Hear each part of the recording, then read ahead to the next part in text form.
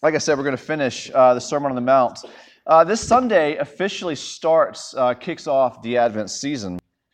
And while Advent leads into Christmas, it's also fundamentally different from Christmas. It's a season of anticipation. It's actually a darker season than Christmas.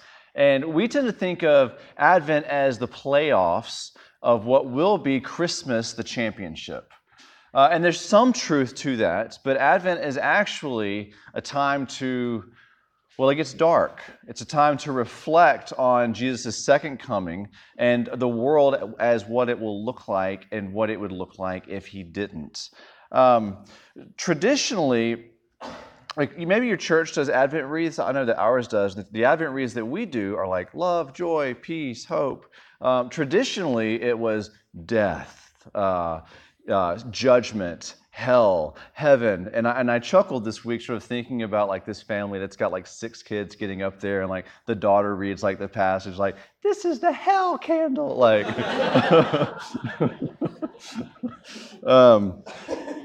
so maybe there's a good reason not to do that. And I didn't exactly plan this, but providentially, a traditional Advent-like passage is before us as we close our Sermon on the Mount. And this isn't to say that you have to care about Advent. This isn't to say that you have to understand Advent. This isn't to say that Advent really is in the Bible. You have to do that. But it does remind us the Bible discourages us from pretending like the world isn't fundamentally broken. The Bible actually encourages us to look at the brokenness that we see around us, the brokenness that we see in us, and look at it what you are, and it breaks my heart, and I'm filled with longing, and I'm filled with questions that I do not have answers to. And yet somehow at the bottom of all of this is a God that I can trust with this, even if he doesn't give me the answers that I long for. And so tonight's passage is about judgment. And the day of judgment in particular. So let me read this and pray, and we'll continue. This is Jesus speaking. "Enter by the narrow gate, for the gate is wide and the way is easy that leads to destruction.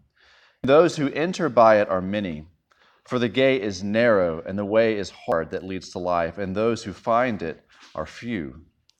Beware of false prophets who come to you in sheep's clothing, but inwardly are ravenous wolves. You will recognize them by their fruits. Are grapes gathered from thorn bushes or figs from thistles? So every healthy tree bears good fruit, but the diseased tree bears bad fruit. A healthy tree cannot bear bad fruit, nor can a diseased tree bear good fruit. Every tree that does not bear good fruit is cut down and thrown into the fire. Thus you will recognize them by their fruits. Not everyone who says to me, 'Lord, Lord,' will enter the kingdom of heaven, but the one who does the will of my Father who is in heaven. On that day many will say to me, 'Lord, Lord, did we not prophesy in your name, and cast out demons in your name, and do many mighty works in your name?' And then I will declare to them, 'I never knew you. Depart from me, you workers of lawlessness.' Everyone then who hears these words of mine and does them will be like a wise man who built his house on the rock. And the rain fell, and the floods came, and the winds blew and beat on that house, but it did not fall because it had been founded on the rock. And everyone who hears these words of mine and does not do them will be like a foolish man who built his house on the sand. And the rain fell, and the floods came, and the wind blew and beat against that house, and great was the fall of it. And when Jesus finished these sayings, the crowds were astonished at his teaching, for he was teaching them as one who had authority and not as their scribes." Pray with me, if you will. Heavenly Father, thank you for this passage. Thank you for sending Jesus the first time. We wait for him to come the second time. And we ask now that you would prepare us for that great day of judgment, even now as your word is open to us. Would you, by your Spirit, dig out for us ears to hear and give us eyes to see Jesus? We pray this in his name. Amen. So this is not a very light-hearted passage, the day of judgment. It's not a topic that we like to talk about in 2018. It's a passage that makes some of us blush as we think about it. It's a kind of passage that we would shudder to sort of bring up with our friends. And that is if we believe it at all. But the Bible is really clear that all of humanity, every single person who's ever existed, will one day stand before the Lord Jesus, who is the judge. And here's what I would submit too, if you're sort of, Judgment Day, really? It's 2018, Joe. I would submit to you that we need the day of judgment.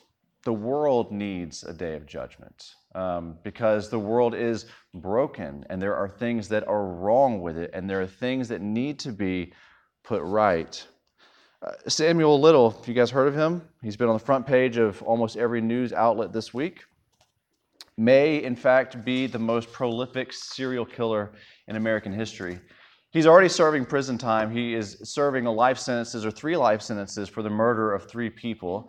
And he has just confessed very recently that he's actually killed 90 people. And the FBI believe him because 35 of those killings have now been confirmed. And they asked him, they said, "Why did you do this?" And he said, "Well, God put me here to do this. God put me here to kill 90 people." And when he says it, there's no remorse in his voice, obviously. Which begs the question, why confess now? Why bring this up to light? You're already serving life in prison. You can't be in prison any more than you already are. And here's why he's telling. He wants to leverage this info to be moved to a new prison.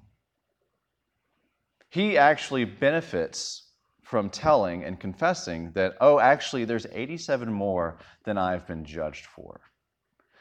Now, surely, in some awful, painful way, this will bring some semblance of closure to some of those families. But this is not justice. Not by a long shot. It's terrible.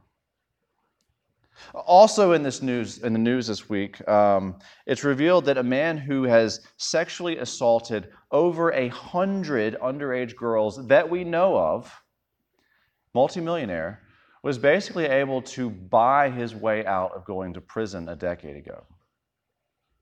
He was caught. Lots of evidence. And the prosecution let his money talk more than justice. There's no justice in this. You think about the lives that were taken in Pittsburgh just a few weeks ago in a house of worship. There's no justice in this. And so we need a day of judgment. Do the lives of the people that die, who are beat to death, who are molested, who are murdered, do their lives matter? And the answer is yes, only if there is a day of judgment. Because if there's no day of judgment, then we're just particles, and the meaning that we think these lives have really don't have any meaning at all. We need a day of judgment. And so this is dark, but it's an ever-present reminder that this world is fundamentally broken and sinful. And yet the Bible tells us over and over again, the maker of heaven and earth will come, will return, and judge the world. And he says, "Enter by the narrow gate, for the gate is wide and the way is easy that leads to destruction, and those who enter by it are many. For the gate is narrow and the way is hard that leads to life, and those who find it are few." Obviously, this is as a metaphor. The gate is faith. The road, the way, is discipleship. In John 10, Jesus says, "I am the door. If anyone enters by me, he will be saved, and I will go in, and he will find pasture." In John 14, he says, "I am the way and the truth and life, and no one comes to the Father except through me." What Jesus is saying is, I am the narrow gate. And the way of the narrow gate he describes as hard. It's not as easy as the way that is broad, but Jesus says that way leads to destruction. In Luke 9, Jesus says, "If anyone would come after me, let him deny himself and pick up his cross daily and follow me. For whoever would save his life will lose it, but whoever loses his life for my sake will save it." At the end of this gospel, Jesus commissions his disciples to go and tell others about him. He says, I want you to go and make disciples by baptizing them and teaching them all that I have taught you. and I'm with you. I go with you wherever you go. But in this passage, he warns us of false teachers. Teachers who are wolves in sheep's clothing. Their teaching may mention Jesus, but they're not teaching him as he really is, or the Bible as it really is. But he says something encouraging to us about these false teachers. He says, you will recognize them by their fruit.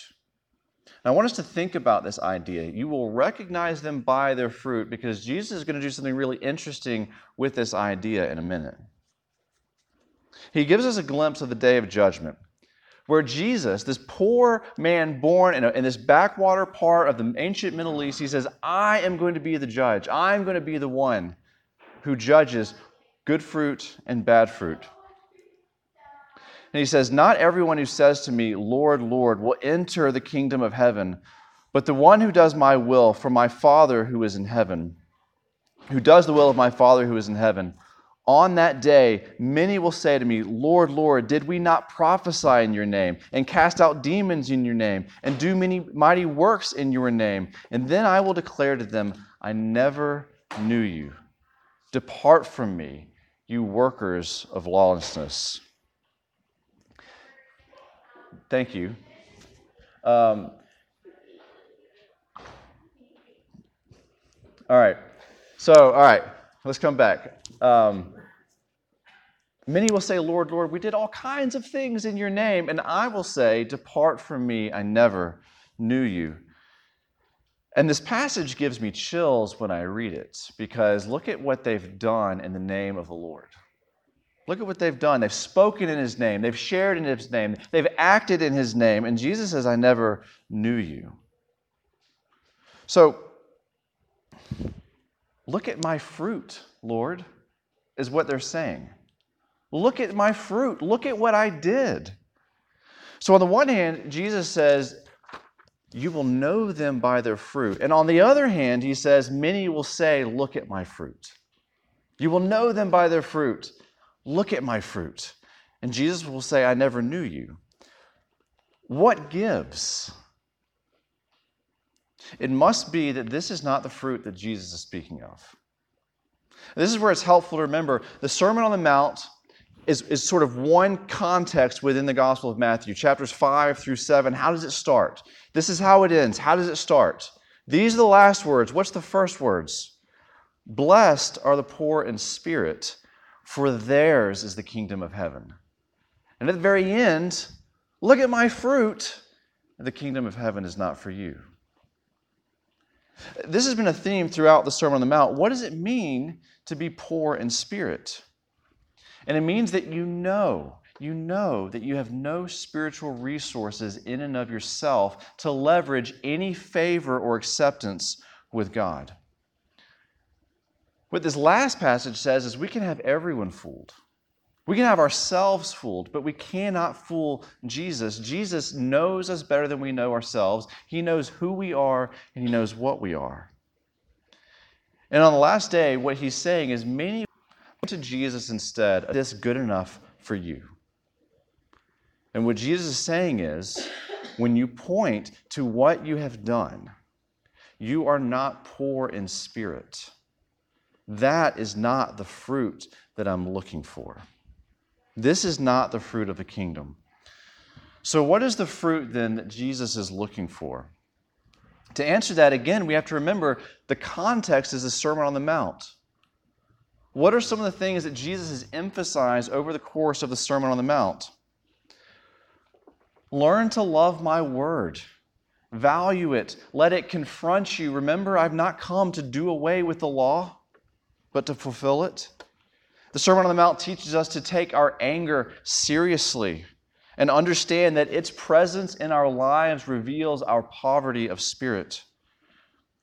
He calls us to understand that sexual purity and marital fidelity are worth fighting for.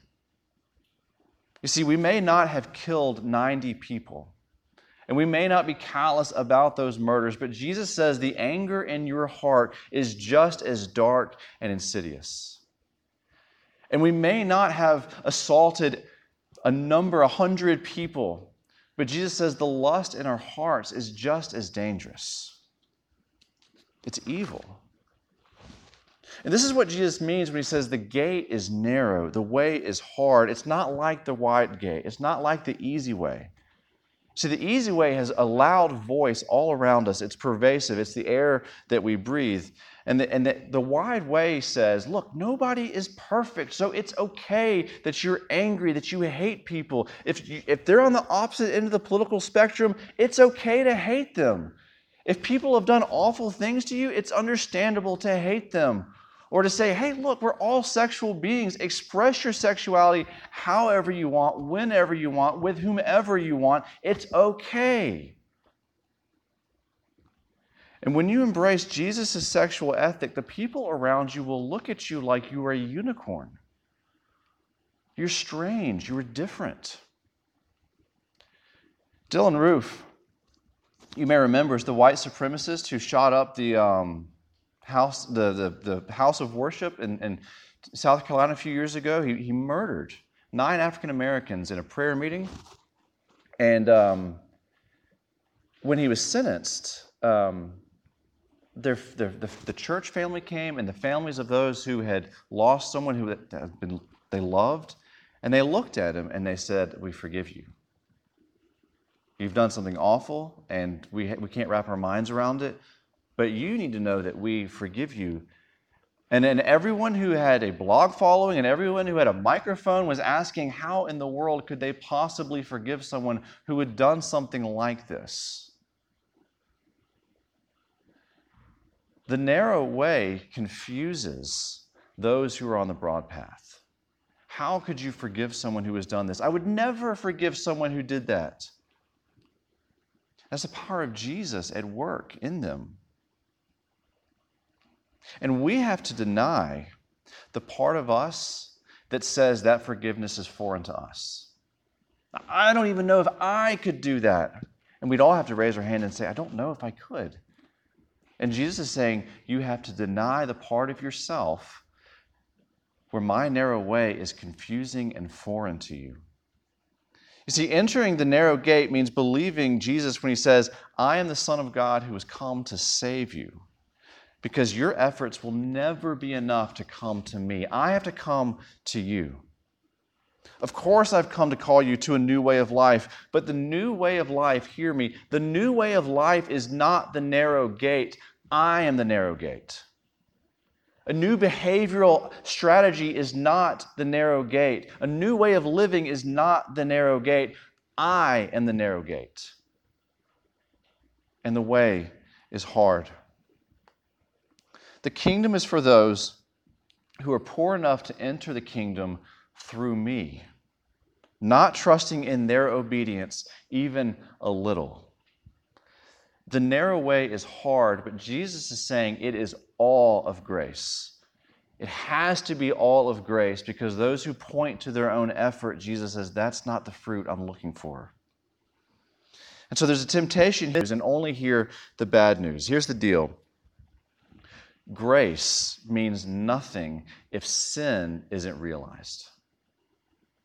Grace without sin is not grace. Good news without bad news is not good news. It's just something in a vacuum. It's impotent. St. Paul says in Romans, where sin abounds, grace superabounds. Where sin abounds, grace superabounds. And Jesus is teaching in the Sermon on the Mount, sin for us certainly abounds. The way of the narrow gate is hard because in addition to seeing the horrors and the brokenness of the world around us, the Sermon on the Mount forces us to see that the horrors of sin and brokenness isn't just out there, it's in here. It's in our hearts. And the Sermon on the Mount forces us to deal with it every day. So when I get angry, or when I lust, or when I judge, or when I don't feed the poor, or when I do feed the poor so that others will be proud of me, Jesus is calling me to see in myself the temptation to say, is this enough? At least I'm not as bad as this person. Let me in. And Jesus says, on that day, I'll say, I never knew you. That's the bad news. The good news is Jesus is gracious and kind and draws near to the poor in spirit. And he's drawn near to us as a baby who is still somehow infinite as the Godhead, who grew up to obey perfectly. He saw beautiful men and women and never, not once, objectified them sexually. And he saw horrendous men and women do awful things to him as he hung on a cross for the sins of the world, and he didn't hate them. He loved them. And when you know that you're poor, you build your hope on this person. You build your hope on the person and the work of Jesus Christ. I won't reread the last section, but Jesus is saying, I'm the rock that the wise man builds a house on. I'm the rock. To build a house on a rock is to build a house with none of your own effort, none of your own works to claim before God, but to claim everything on me. I'm the rock. And if you don't think that you're poor and you build the house on yourself and your work, it's like building a house on sand that will crumble. This gives us confidence to stand in the gospel. I don't know if you feel this way. I feel this way sometimes. I see this in my kids, that when they do something that is awful, like, why did you hit your mom with a sword, a toy sword? Why would you do that, And shoulders drop and head like, no, yeah, that's awful. That's awful. It's sin. But you're okay, buddy. Why would you do that? And what we started doing in our house, I sort of did it on the fly one day, and it just sort of stuck. So we do it all the time. If I'm impatient, they make me do it. And we raise our hand and we say, like with bold confidence, I am a sinner and I do dumb things. And Jesus is a bigger Savior, and by His Spirit, I can come back. Praise God. And my kids love that. I am a sinner and I do dumb things. I do dumb things. And that's not who I am, because Jesus is a bigger Savior. You see, there's a way to hear the Sermon on the Mount. There's a way to think about judgment. There's a way, and it's just like, I am awful, awful, awful. Exactly. But you have a rock in Jesus Christ to build a house on, so you can stand and say, I know who I am and I know who Jesus is. It's when I don't know who He is. It's when I don't think I need Him. It's when I think I can put myself back together. That's when I'm building something on a sand. That's what this is about.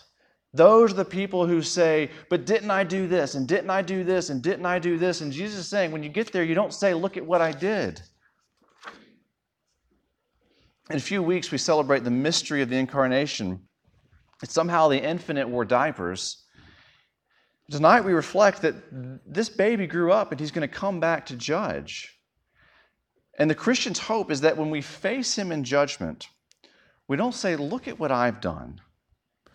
We'll say, remember what you've done. Remember when the judge became the judged for us on the cross. I have no works to bring to you. I hope and trust that you've changed me, that I'm not the person I was when you first met me, but anything I've done in your name is not what I'm claiming today on this day. I'm claiming you and only you. The world around us is tragically broken. And I don't know why God allows such profound suffering and such sin, and why some people can sort of cheat their way to the top and just squash those below. I don't know why the world works the way it does and why God allows it to be that way. But the day of judgment reminds us Jesus is not indifferent to injustice. He's not. He's going to come back and say, that was wrong, and every one of you thought you were getting away with it, and you're not. And He's going to raise the oppressed, and He's going to lower the oppressors, and He's going to make everything right. And this would be terrifying for us if we don't build our house on Him and His work and acknowledge our sinfulness and our need to be forgiven. Because the good news is that even though we bring tragedy to the table, Jesus has taken that tragedy on Himself and paid that penalty so that we might be with Him forever in heaven. So what do we do with this? We listen to Jesus when he speaks, and we believe him. It's simultaneously the best and worst news to hear: you are a sinner and have nothing to plead before Jesus. It is humbling. We receive him, it gives us stable fun. If we play to our strengths before Jesus, he says you'll get what you deserve. And if we claim him, we get him. So we should listen to him, and we should decide daily that this is true. And when Jesus finished, for he was teaching them as one who had authority. I was talking with Audie on Tuesday. We had lunch, and many of you know his story, right? Nominal Hindu, kind of comes to RUF, gets plugged in for a while, and eventually becomes astonished by Jesus and his teaching, and professes faith in Jesus, which means that he now knows him, knows Jesus. Can you believe that? He knows he's poor in spirit. And he also knows that on that day, Jesus is going to look at him and say, I know you. Welcome home. And if you have trusted Jesus, he's going to say, I know you. Welcome home. But Audie mentioned, as much as his RUF community has meant to him, and it's been tremendous, you know that, we've seen him cry about it. He says one thing that has sort of left him with longing, especially last year, is that more people, more of his friends, one-on-one, didn't talk about Jesus with him. Now, there's a way to sort of hear that, and a natural response is, oh, that's me, I feel guilty. Yes, I should talk about Jesus more. Of course, I should talk about Jesus more. I should do all sorts of things for Jesus more. But I'm not, and I don't think Jesus is trying to lay a guilt trip on you. Jesus doesn't do what your parents do when you go home for Thanksgiving and then right before you leave say, you know, you can call more. Really? I didn't know that. Jesus isn't looking at you and saying, you know, you could talk about me more. You could talk about me more. Lord, Lord, did we not speak in your name? Gee, that sounds familiar. See, the point is guilt and works are not the point. Rather, Jesus uses his people to show others the amazing and the astonishing grace of God. Jesus is not sitting in heaven with his arms crossed thinking, there goes another opportunity. He could have talked to her about me. He could have talked to him about me. They could have done all sorts of things. Of course we could have. He's already dealt with your lack of works. In light of that astonishing good news, ask God to astonish you yet again, or maybe even for the first time, ask God to astonish you with the gospel.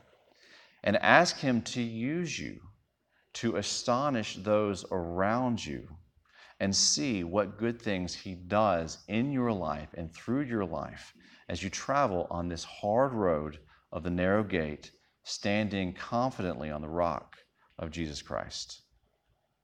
Let's pray. Gracious God, you are extraordinarily gracious, and we don't think that you are sometimes. And we get lost through the brokenness, and it's so hard to see you. We wonder why you hide yourself sometimes. And yet we remember in this season that you also reveal yourself. You feel so hidden sometimes, you also reveal yourself. And one day you will not be hidden at all. All of creation and throughout time and history will stand before you. And so we ask that you would move in us and change us and astonish us. Give us your Spirit to participate in what you're doing. Prepare us in Christ for that day of judgment.